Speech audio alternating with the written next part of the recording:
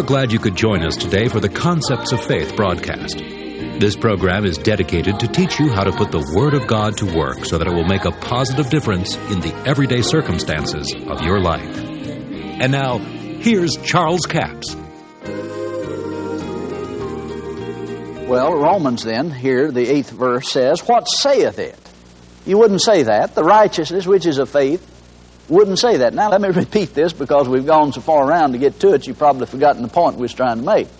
And that is that this promise to Abraham was not through the law, but through the righteousness which is of faith. Now, that's the way you enter into this promise. This is the way you become heir of the world, the promise God made to Abraham. You see, you can't be born again without faith, the righteousness which is of faith. Now, he tells you what the righteousness which is of faith does. The righteousness which is of faith says, he said, "What saith the righteousness which is of faith? The word is nigh thee." What saith it? It says the word is nigh thee. Even in your mouth, and then it's in your heart. Did you get that? It gets in your mouth first, then it gets in your heart. If it doesn't get in your mouth, it won't get in your heart. You can learn about it. You can hear about it. And all of that. But until you put God's Word in your mouth and speak it, you have not reached the quickest way of putting faith inside you. Because faith cometh by hearing. To hear it, it has to be spoken. And he's telling you right here that the righteousness which is of faith wouldn't say, Jesus have to come back and touch me. We'll have to reverse the process of death and raise Jesus up from the grave and let him walk in his physical body so we can get healed. He said the righteousness which is of faith wouldn't say that. The righteousness which is of faith says, "But now the Word is nigh unto me." The same Word that Jesus was. Do you realize that this Word here is just as powerful as Jesus when he walked the face of the earth? There is as much power in this Word under this new covenant in the heart of a believer, when it's in the heart of a believer, as there was in Jesus as he walked the face of the earth. He sent his Word and healed them. So he said that's the way you're going to become heir of the world. And heir of this promise is through the righteousness of faith, and the righteousness which is of faith speaks. And when righteousness speaks, righteousness which is of faith speaks faith. Not fear and unbelief or doubt. Now watch it. He says, verse 8 and verse 9, "For what saith it? The word is nigh thee, even in thy mouth and in thy heart. That is the word of faith which we preach, that if thou shalt confess with thy mouth the Lord Jesus, shalt believe in thy heart that God has raised him from the dead, thou shalt be saved." Now notice what he said. He said, if thou shalt confess with thy mouth the Lord Jesus. Now when a sinner comes to repentance, and if he goes with the route which he said here and confesses that Jesus is the Lord of his life, he stands there and says, I confess, because I believe the Word of God, I believe Jesus died for my sins, I confess that he is the Lord of my life. I say now, Jesus is the Lord of my life. Well, when he said that, Jesus wasn't the Lord of his life. The devil was Lord of it. But because he made the decision and said it, all the demons of hell can't stop it from coming to pass. Because he has become in right standing with God. This is the righteousness which is of faith. He didn't feel like he was righteous. He didn't feel like Jesus was his Lord. He made the decision to believe it and to proclaim it. And that's the way the righteousness which is of faith works. You believe unto righteousness. Now notice the next verse. For with the heart man believeth unto righteousness. See, it's the function of the inner man, or the heart. He believes with his heart. Faith works in the heart. Doesn't work in the head. So when he said that, he released that force within him. He spoke it into existence. And all the demons of hell couldn't stop it from coming to pass because man took God's Word and proclaimed it and said it. And if he believed it in his heart and said it with his mouth, then it came to pass. Now, with the heart man believeth. Now, you can understand this. Sometimes we've told people you've got to confess it with your mouth. Well, that's well and good. It's all right to do that. But did you realize that you can believe in your heart and be saved? If you couldn't, the person that couldn't speak couldn't be saved. So, with the heart man believeth unto righteousness. You can become righteous. Now, for instance, let me give you an illustration of what I'm talking about. I've heard of this, and I know you have too. Some of you have seen it. People get up in an altar call, start down the aisle, coming to the altar to receive Jesus as their Lord.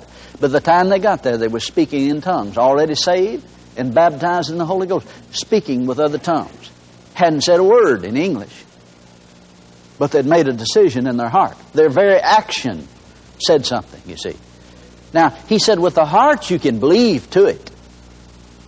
And, see, not through talking. And with the mouth confession is made unto salvation. And somebody said, well, see, you've got to confess it before you're saved. But now, wait a minute. Salvation is the word sozo there.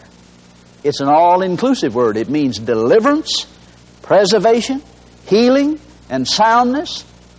All of those ideas are included in that word. And sometimes we just take it as being saved or born again, and we miss what the Apostle Paul is saying. Now let's put it in the perspective. He said, with the heart man can believe and be born again. But if you want deliverance from temporal evils, deliverance, preservation, healing, and soundness, and all the provision that God has made, the all-encompassing provision in this word salvation, he said, you better get your mouth in motion and begin to speak some things. Because with the mouth confession is made unto deliverance, preservation, healing, and soundness. He's not just talking about being born again. Can you understand that? Now this is why he said this promise was not to Abraham just through the law, but it is also through the righteousness which is of faith. And the righteousness which is of faith puts the word of God in his mouth and says, the word is nigh me. I can take the promise is nigh me. I have a need, the promise is nigh me. And I take the promise and I put it in my mouth and I speak it. Oh yes, I can believe to be born again. But if I want deliverance from the situations in life, the problems of life, the things that I need supernatural deliverance from, then I better get my mouth in motion and speak what God said about me. How many of you know when God says something, it's the truth? And when you look at the situation, it says, you ain't going to make it, Mac. But the Word of God says that whatever you do will prosper. And no weapon formed against you will prosper. Then we put God's Word in our mouth. And we speak it. That's what the righteousness which is of faith does. All right. We'll move on to another point here now. Now, come right on down to verse 16 here in Romans, the 4th chapter. Therefore it is of faith, that it might be by grace to the end that the promise might be sure to all the seed. Now, I see somebody said, well, now that promise was not to us, it's just to Abraham. It said the promise is to all the seed. Now, it is of faith that it might be by grace. Now, here's something just too good to pass over.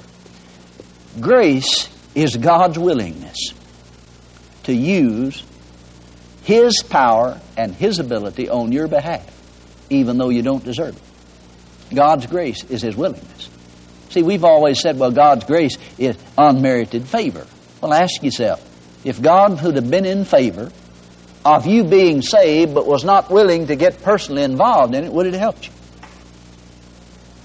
If God had said that if a world can save themselves, it's all right with me, but I'm not going to get involved in it. I'm not going to send my son. I'm not going to do anything. But I'm in favor of it. Well, we'd all died and gone to hell, wouldn't we? Because God did get personally involved in it. Grace is God's willingness. And I'll tell you, if you'll read the Bible with that interpretation of grace, you'll find a different story in the Bible. Grace is God's willingness. That's why Jesus said to the Apostle Paul, Paul, my grace is sufficient for you. My willingness. I'm willing, but Paul, you're going to have to do something. See, Paul was after him to get that thorn in the flesh from him, you know, the messenger of Satan that was buffeting him. And Jesus kept telling him, Paul, my grace is sufficient. I'm willing, but you're going to have to act. He was telling him, I'm not going to do it. That's up to you. And finally, after the third time, Paul got it. See, that's something we have to do. It doesn't happen just because it's in the Bible. We have to do something. All right, he says, therefore it is of faith that it might be by grace to thee, and the promise might be sure to all the seed, not to that only which is the law, but to that also which is the faith of Abraham, who is the father of us all. Now the Scriptures tell us that God preached faith first to Abraham. Did you notice in the Old Testament there's not a whole lot taught about faith? Not a lot of insight into it? Now they operated in faith there, because all they knew to just believe God, just believe what God said, and it was imputed to them for righteousness, and it really was faith, because it tells in Hebrews 11th chapter, it talks about all the mighty men of faith. But yet, there was not a whole lot said about faith there. How to receive faith, how to exercise it. This wasn't a whole lot taught about it. But God taught it first to Abraham. Now I'm going to show you how He taught it to Abraham. It was kind of sneaky, really. You see, God didn't have time to just sit down and preach a lot of things to it, but He worked it in. I'm glad you could join us for the Concepts of Faith broadcast today. Now, our offer all this week is book offer, number 7516. It's a book called Faith That Will Work for You. Now, formerly, this book was entitled, How to Have Faith in Your Faith. The title's been changed, so if you have the book, How to Have Faith in Your Faith, it is the same book. A new cover's put on it. We thought it met better what the book was about. But that's offer number 7516, Faith That Will Work for You. It's a 98-page paperback for $7 plus $3 postage and handling, a total of $10. Now, here are some of the subject titles in this book. Back to the Basics is the first chapter. We need to go back to the basics sometime and go over faith again. We need to know that faith gives substance to things hoped for. 2 Peter chapter 1 talks about being partakers of the divine nature. Chapter 2 is entitled, Partakers of the Divine Nature.